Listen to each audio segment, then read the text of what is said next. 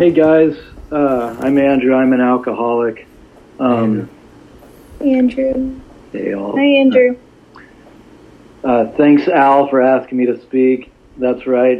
I remember meeting you, with you being new, coming out to my house to do service after a really unfortunate. I'd been jumped by a gang and beaten almost to death, and I'll just. At the risk of being out of order, like at the time that happened, I had about 10 years of sobriety and my life had started getting kind of big, and it's something I've seen happen to a lot of people. And for me, there's been a lot, my story has mostly to do with grace of a higher power. But, at the time that this thing happened, I was coming home at like 10 o'clock on a Sunday night. I was the last guy off the subway and I got jumped by a bunch of guys. And they beat me, and I had to get reconstructive surgery on my face, and broken collarbone, couldn't work for like 6 months. And at that time, I was clocking maybe 1 or 2 meetings a week. And yes, Angry Brian at the time was my sponsor. He was a great sponsor that I was underutilizing. But I had to go to the hospital, and I was in immense pain, and I was going to have to take opiates for the surgery. And I reached out to Brian, and it was like 2 a.m, and I was in an ambulance and all this stuff. And he was like, yes, let them give you medicine. It's not sober for you to not take medicine, like you need to trust God. And he organized bringing meetings to my house. And I don't think that bad stuff happening to me was God's will. I don't really jive like that. But I do have a belief that, like, if I look anywhere for God's will, if I need to find it, it's available for me. And that wound up being a turning point in my sobriety. People started bringing meetings to my home where I met Al, and AA did the thing that AA does, where what for some guy is just a Friday night that he's doing a thing that his sponsor advises him to do was saving my life, And then on occasion, I get to take the turn and be the guy that goes to to help somebody at the hospital or like a graveyard or whatever. I love the fellowship of AA. The way I understand it is AA is like a couple of things. It's a fellowship of people. So we meet and we do these meetings, and we are in each other's lives. We take care of each other, and then it's also a program of action outlined in the steps.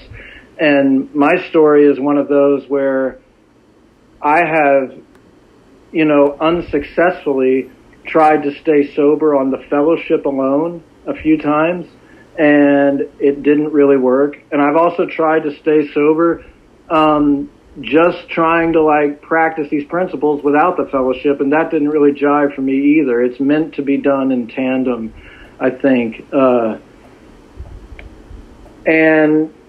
When I do that, I get all the benefits of AA. And I guess, there's a few new people here. So the most important thing that I want to say that, why I'm here and all this stuff is that I haven't had a drink in a long time. And that's great. That is a miracle. That is beyond a miracle.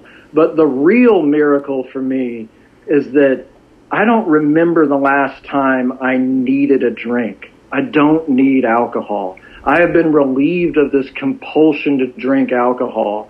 The last time I had a fleeting thought about drinking, I think was 2 years ago when I was trying to come back to New York where I live from a work trip, and there were all these storms, and there was my flights got delayed for 50 hours, and I had been sleeping on an airport floor, and by the time I was finally on a plane back to New York, everyone was exhausted, and the drink tray, everybody was clearing out all the booze on this plane, and the drink tray stopped right in front of my seat, and the stewardess went to go do something, and there was this big, thing of all this booze, and I had this thought, man, it must be nice for people to take the edge off. And then I was like, wow, that was weird. I haven't had that thought in a while. And then it passed. That thing it talks about in our book in the 10th step where it says we have ceased fighting anything or anyone, even alcohol. it is as if the problem is removed. By this time, we'll be restored to sanity. And I still have a crazy life and a lot of like mistakes and all this stuff, but like, I don't want to drink. I have been relieved of the compulsion to drink. And when my life is going good, it's very rare that I think about drinking.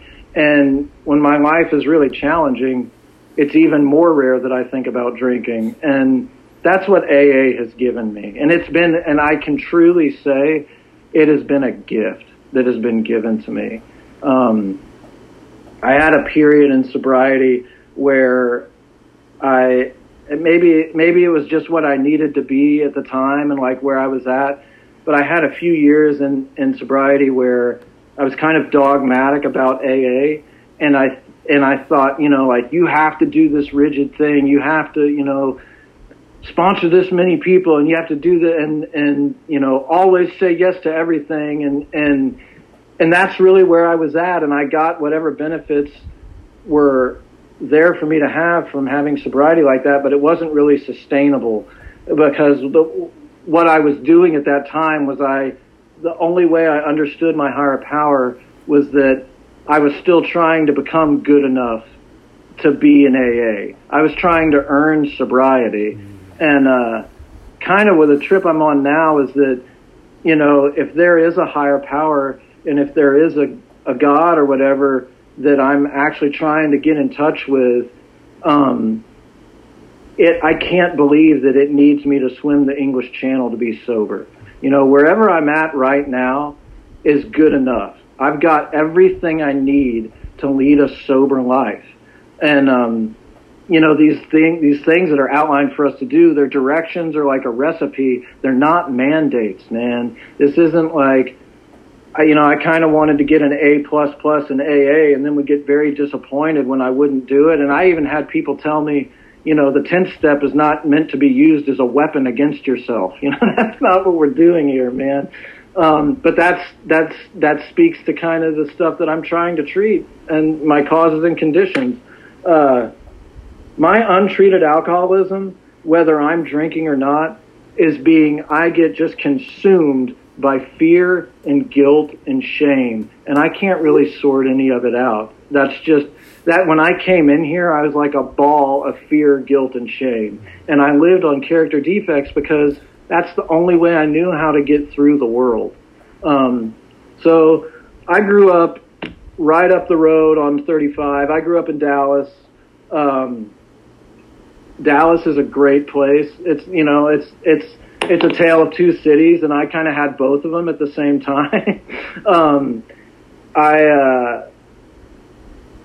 My existence as a child or whatever was not a binary thing. You know, it wasn't like all good or all bad. There were some really, really wonderful things about growing up where I did, when I did, and my family. So there was some awesome stuff about it and some awful stuff about it. You know, it was a mixed life. And I don't think any of that is what necessarily makes me an alcoholic. I have drunks on both sides of my family.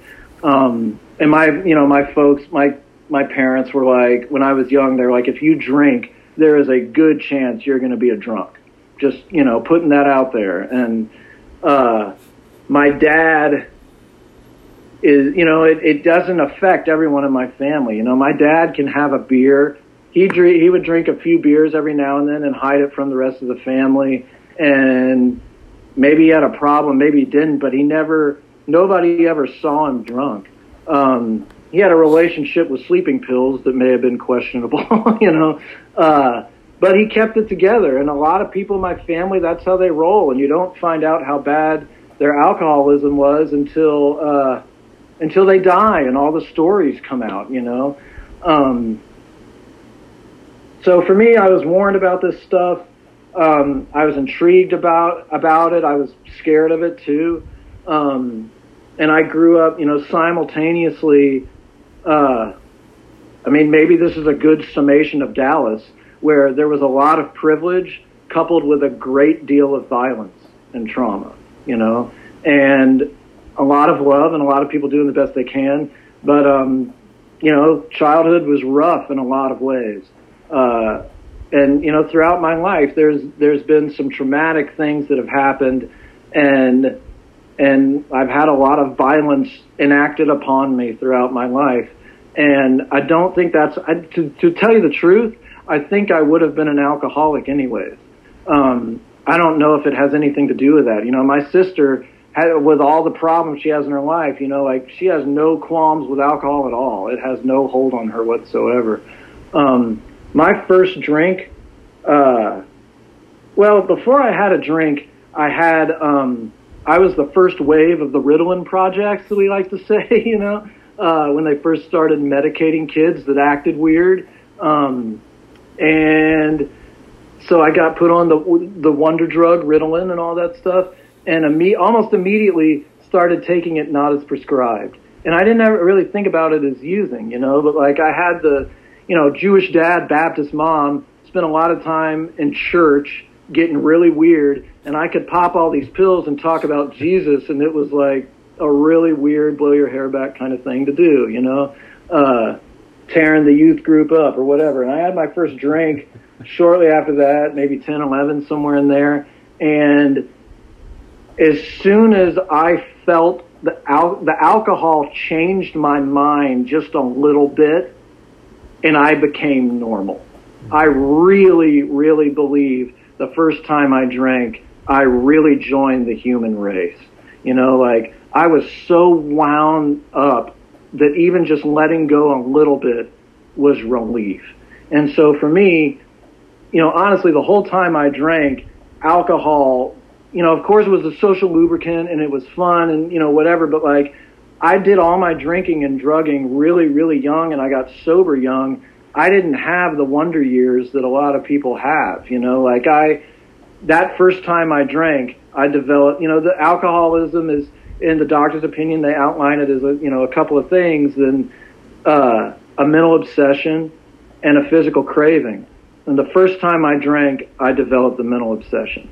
You know, like as soon as I joined the human race and I was with all these like guys that maybe they would have been picking on me because I was such a weird kid. You know, I come from a long line of socially awkward weirdos, and but pour a little booze on it, man. And I was like with them, clowning with them. Everything was cool.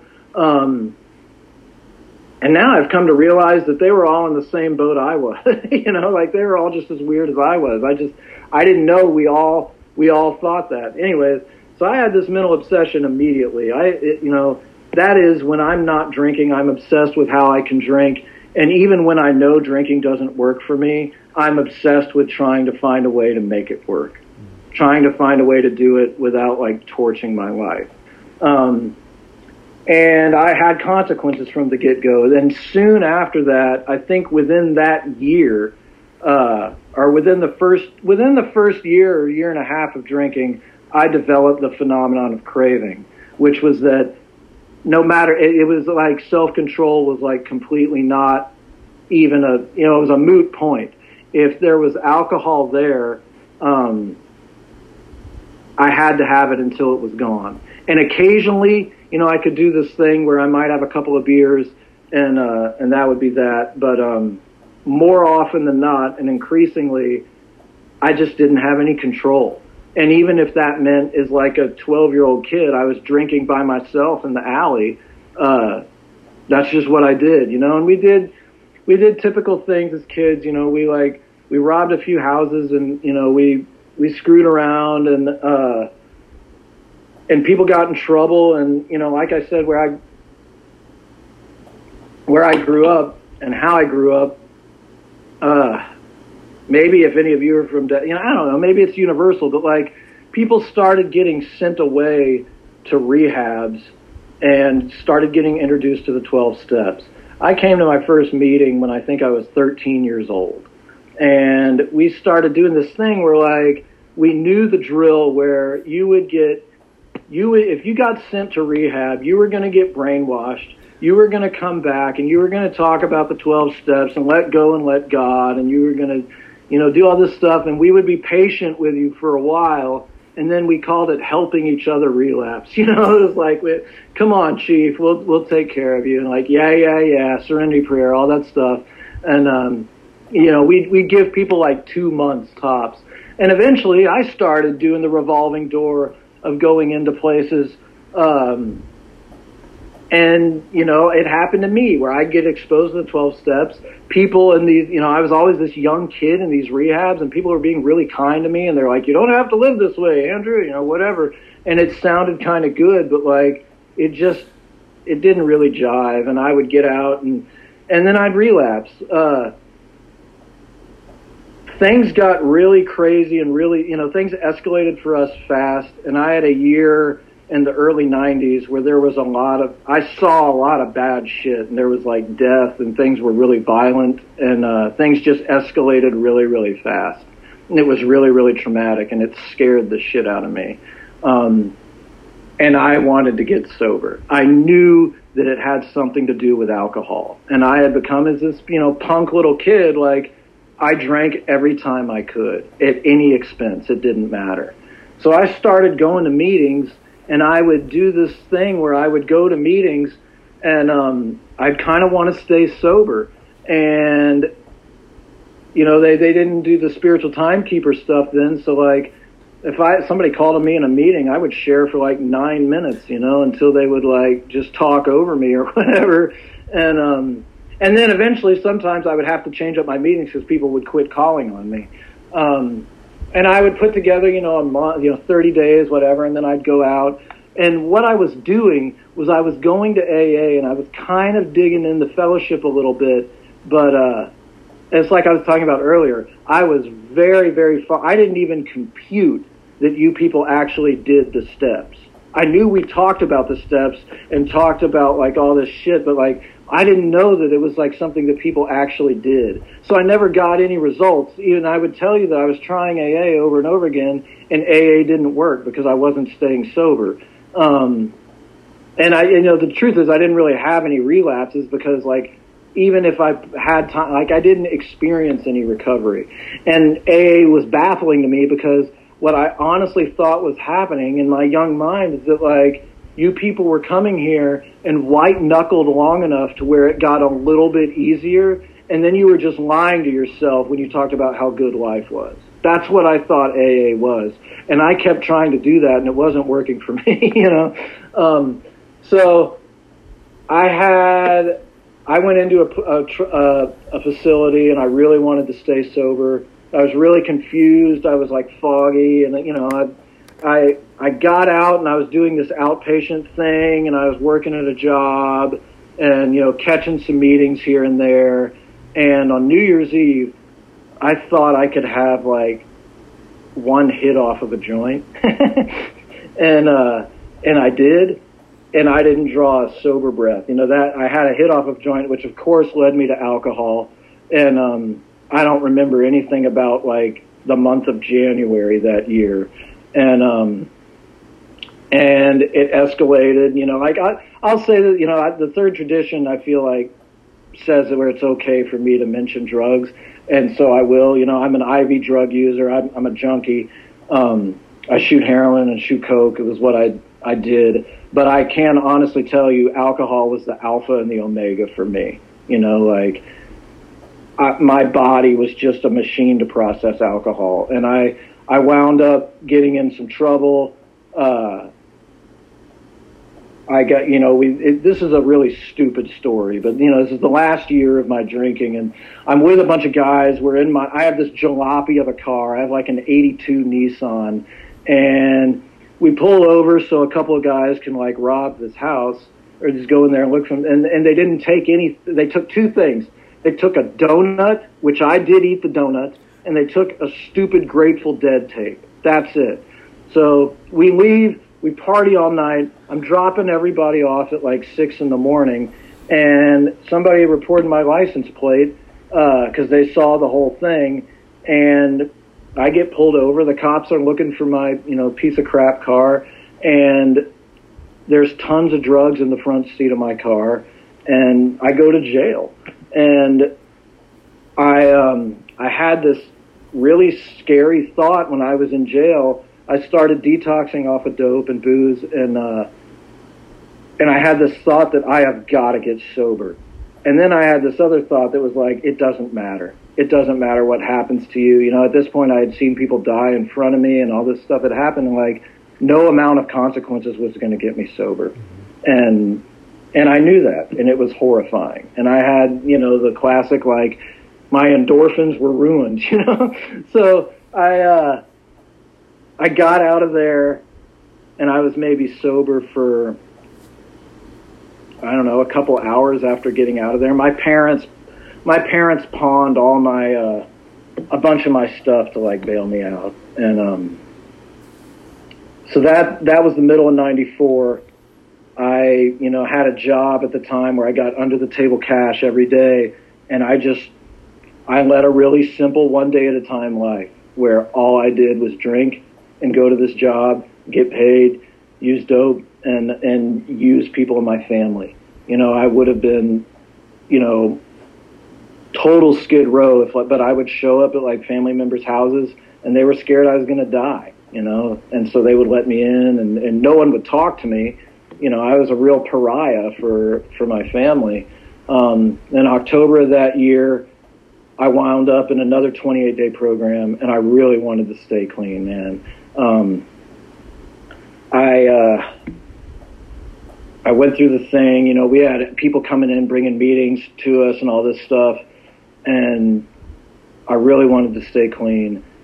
I got out of there. I was going to meetings every day. Still and doing, like, the aftercare thing and all this jazz.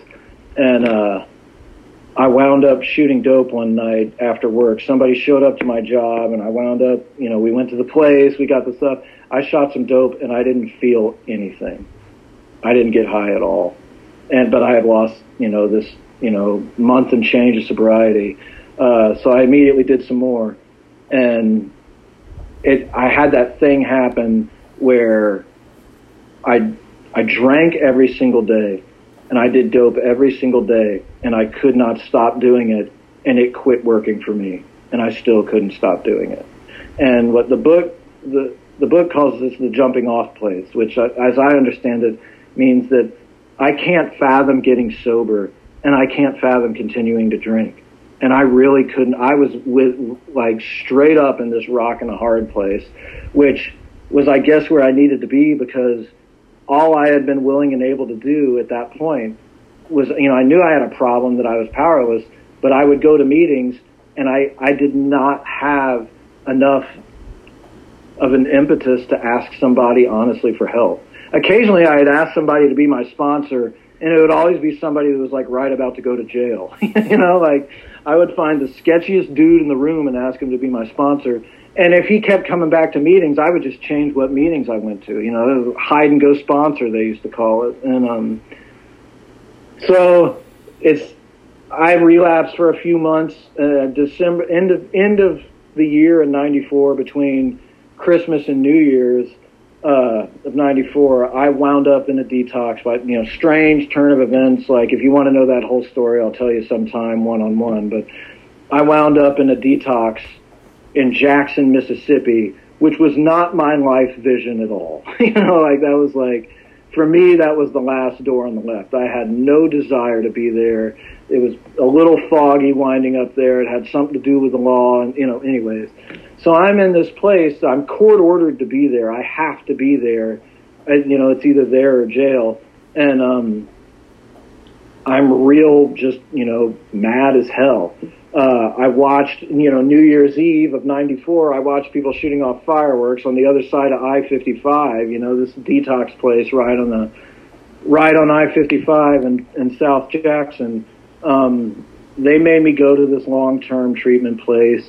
So I did this, like, you know, the whole 9 yards, where you do the, like, phases where I get a job. You know, I got a job flipping burgers, and I didn't know anyone in this town except people in AA, man. And, like, nobody was, it had been made abundantly clear to me that, like, I had used up all my beg, borrow, and stealing, you know, options. You know, my last night out there, I stole money from my grandmother. You know, like, I'm a pitiful drunk. My grandmother went to sleep, and we were in Birmingham. It was Christmas time, and I went and took money out of people's wallets. And this is me trying to stay sober. I was like, I'm not going to drink. I was going to meetings, and I was detoxing, but I was like, just in case, I need to make sure I have some dough. You know, like, I need to make sure I have enough bread to, like, get right. So my entrance into sobriety this last time around was real rocky, man. Like, no one was going to bet on me. I smelled like a foot, somewhere in the ballpark of like, I don't know, 120 pounds, 130 pounds, something like that. And I'm like, 5'11". So I was kind of ghostly. And that's my entrance into sobriety. Like I did this long-term thing and I got exposed to AA. I heard a lot of stuff that I liked, but I was real jaded, man. Like, I didn't really believe anymore in these moments of clarity because I had probably had at this point in my life 1,000 moments of clarity, and they didn't keep me sober. I'm the type of drunk that I could throw up, I used to drink and drive every day, and I could literally throw a bottle out the window of my car and then turn around 5 minutes later and go get it. That's the kind of drunk I am. That's like literally the stuff that I do. So like this, oh, now I really have to stay sober. I just didn't believe in that, man. That was dead to me. That, the frothy emotional appeal thing that it talks about, like, I knew that was bullshit for me. And I didn't really know if there was a lot of hope, but I kept going and I had to keep going. And I had, like a lot of my story, like I was talking about earlier, like I don't think bad things happening, quote unquote, bad things happening are God's will, but I do really believe that God's will can be picked out of any situation.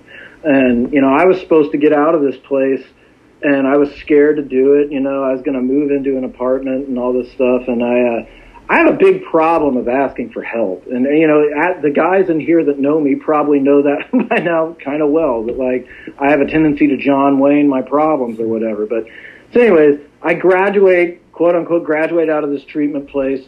I'm driving over a bridge and the engine of my car locks up. Like it's done. I'm sitting on the hood of my car.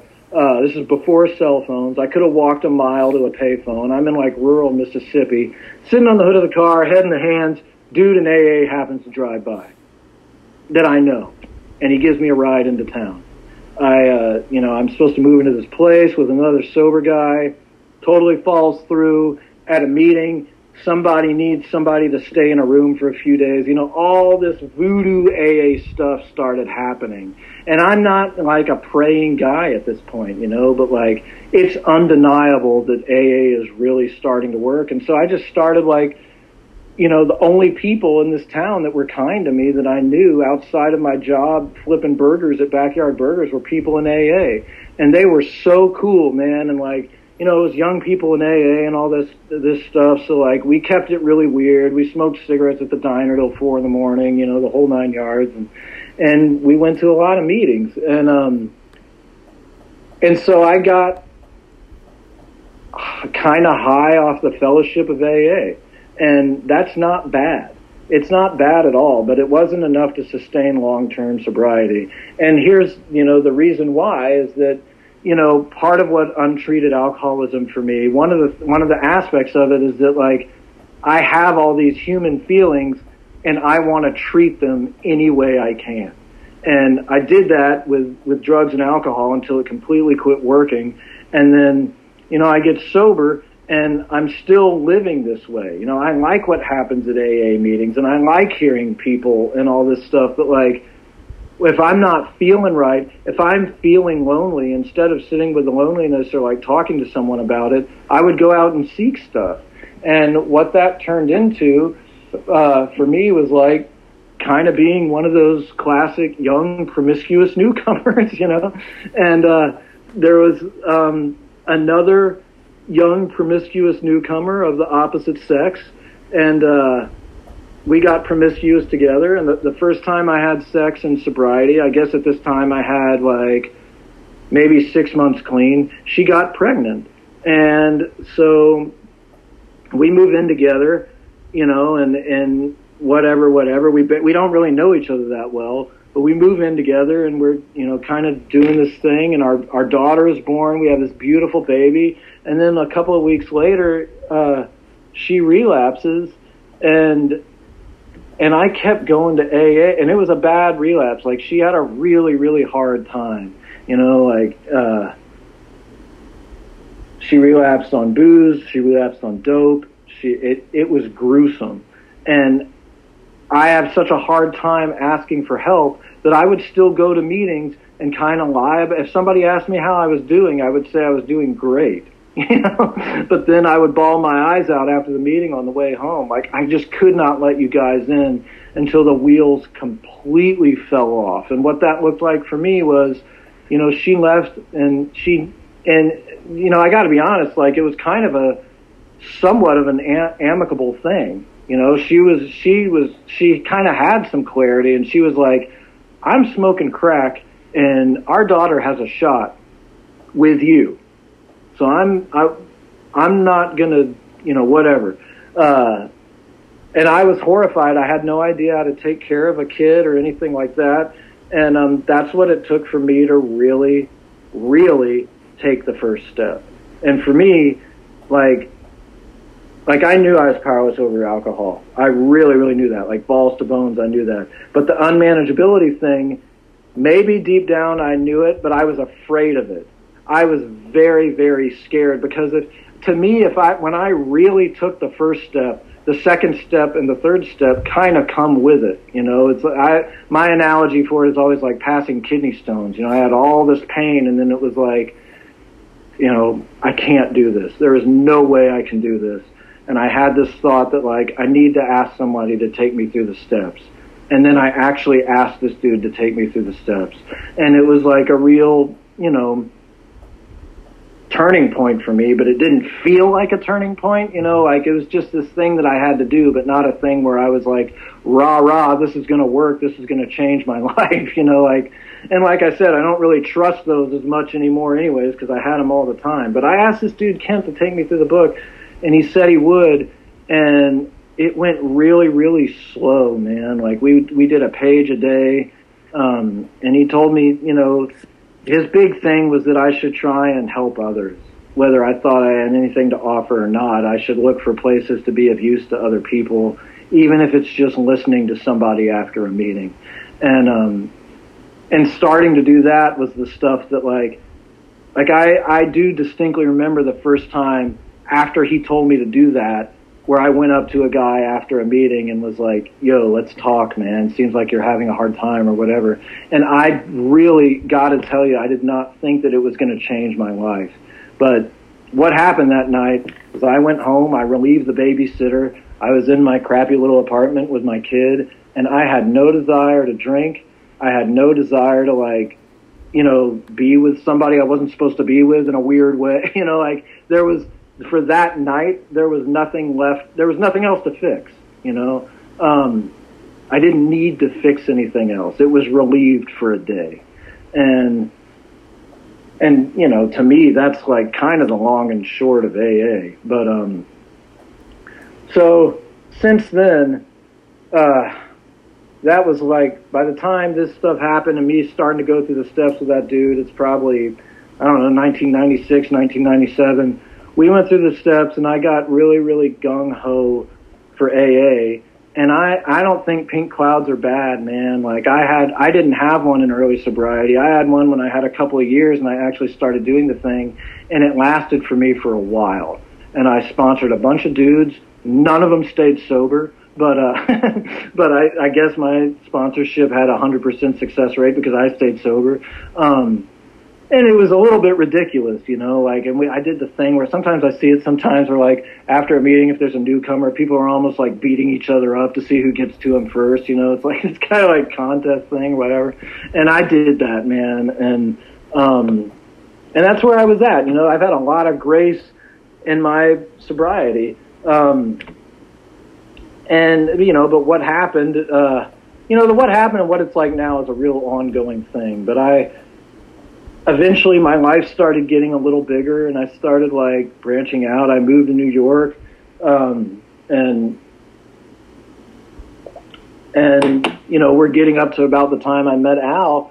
I first got here, I got a sponsor, and we didn't really jive and all this stuff, and I got another sponsor, and it was cool, and I was sponsoring a few dudes, but it's funny, man, like, I don't know if, again, maybe this is like AA voodoo or whatever, but, like, they would quit calling somehow magically those guys would quit calling me when I would like get out of touch and quit calling my sponsor. You know, like it's like it was almost like self-will just like permeated. You know, it's like, well, I need to do this. I need to, you know, worry about graduate school. And, you know, like my daughter was 5 or 6 years old or something like that. I was remarried to this very strange, abusive woman, you know, and I was holding on to what I had, you know, like that thing, you know, we're either afraid of losing, you know, not getting what we want or losing what we got. And I had this life where I was gripping on to the stuff I had, which in hindsight was not that great, you know, and that became more important to me. You know, it became a higher power to me, you know, maintaining this marriage that was clearly doomed because, you know, the woman was cheating on me. But I was so afraid of being alone that I was like, cool, I'll tell you, this is the best I can do. So, like, you know, I'm not going to trust a higher power. I'm just going to hold on to what I got with both hands. And again, the wheels fell off, and I still didn't really have, you know, the impetus to reach out until that thing happened where, you know, it wasn't God's will for me to get jumped by a gang, but when it did, God's will was right there for me to grab onto when I needed it. And I did. And it kind of turned a page for me where, like, I saw, you know, kind of, I don't know if you've ever read, like, Dr. Bob's story, and at the end of Dr. Bob's thing, he talks about, you know, owing this debt of gratitude to AA, but, like, it got proved unequivocally to me that, like, I've been really loved unconditionally in here, you know, and, like, and this is the only thing that has ever really, really worked for me. I kind of do believe that AA is spiritual kindergarten, and this is, like, the first thing we do, but, like, man, AA saved my life. Like, can I maybe clock 3 meetings a week and start there and see how it goes?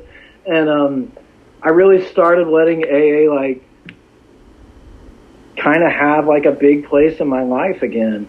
And not exactly in the same dogmatic way that it used to, but it became really important. It's a priority in my life. And that, you know, like the consistency thing, like we have all the, you know, this checklist stuff that we can do every day. You know, it's like pray and meditate. We can, you know, talk to other alcoholics. We can work with a sponsor. We can have sponsees. The consistency for that stuff has come extremely slow to me. You know, it's been a really, really graceful thing. You know, like I have not had to relapse because I haven't done AA perfectly, but I have had the thing happen where, like, I've gotten closer and closer and closer and very, very slowly more consistent with a lot of these things. And it's blessed me and made me feel really, really lucky when the bad stuff happens and when the good stuff happens, because I, you know, like since that time and what, you know, whatever it was, the early 2000s when I met Al, like I've had a couple other like really life-changing things where in hindsight, all of them have turned into assets. You know, I got a divorce from that woman and you know, I guess around a decade ago, and right before I got a divorce from her, out of nowhere, you know, I was showing up, I was doing the thing, and like out of nowhere, I got 5 new sponsees. I don't know where they came from. Just 5 dudes asked me to sponsor them, and I got a new sponsor. And then all of a sudden, my career took a shit, and I'm going through a divorce. But like, I've got these dudes calling me all the time, you know, so I don't have, you know, like the hand of AA has grabbed me. It was a real graceful thing. And then, you know, fast forward to a few years ago, I don't know, I'll say this real quick too, like, I hope everybody feels this way, but I can honestly tell you at this point in my life, I feel like my program is custom made for me. I hope everybody feels like that, but like, my sponsor who is here tonight, I feel like is custom made for me. You know, like it's a special thing. I feel like PAX, the group that I consider my home group, and then I have another men's group that's kind of my home group. I feel like they're custom made for me. Like it feels like AA is a tailor-made thing where it just fits me perfectly. I love the way it works for me. I'm not happy all the time. And I'm not like, thrilled all the time. I think when I was using, and even a long time in sobriety, I think I mentioned this earlier too, like I thought that life had to either be really, really awesome feeling all the time or really, really awful. I lived in this binary world where it's like you either have to be great or horrible. And that's also the way I thought of myself. I either thought of myself as like the best thing in the world or the worst thing in the world. And like really doing this on a consistent basis has given me the gift of like the middle, man. Like my life right now today has some serious challenges, and it also has some serious blessings. It's not boring at all. But if you take the average of all the good stuff and all the challenges in my life, it's just a life. I'm like, I really have, like, because of this program, because of these things, like, I'm just a dude that joined the human race, and it's not so bad. I like it. I like being human with you guys. I'm trying these days, like, to have a little bit more compassion for everybody, and a little bit more for myself. You know what I mean? But like, I don't know, man. This is not, like some of the stuff we read all the time. I just tuned out and heard a different message. Like what I heard was like, because this speaks to my own like 7 stuff that I'm working on. But like what I heard through my weird filter was that like we have to come into AA to be good, and we need to be really, really good, and you better be good enough. But actually, it never really says that. It says we're not saints. We are really imperfect people, and it says we're frequently wrong, but that we're willing to grow along spiritual lines. And I got to tell you, man, I am frequently wrong, but not because I'm like super stoked about being a better person, but just because I've experienced what works. Like, I am willing to grow along spiritual lines, and it's a really slow process for me. I guess that's about it. I guess the last thing I'll say that I think is really, really important, and I need to be reminded of this, is that we are welcome here, especially here. This is an open meeting. We are welcome. This is an inclusive program. It talks about the broad highway, like this is a broad highway. This is an inclusive thing. You are welcome here. If you want to stop drinking and you want to continue to stop drinking and have like a spiritual way of like doing that, you are most welcome here. And if you're not sure if you want that, you are welcome here. And I am too, man. And I need that. I need to hear that. And I love AA. I love a lot of you people here, and those that I don't know, I probably love you too. Thanks a lot. I'm glad to see you, and thank you. All right, Andrew.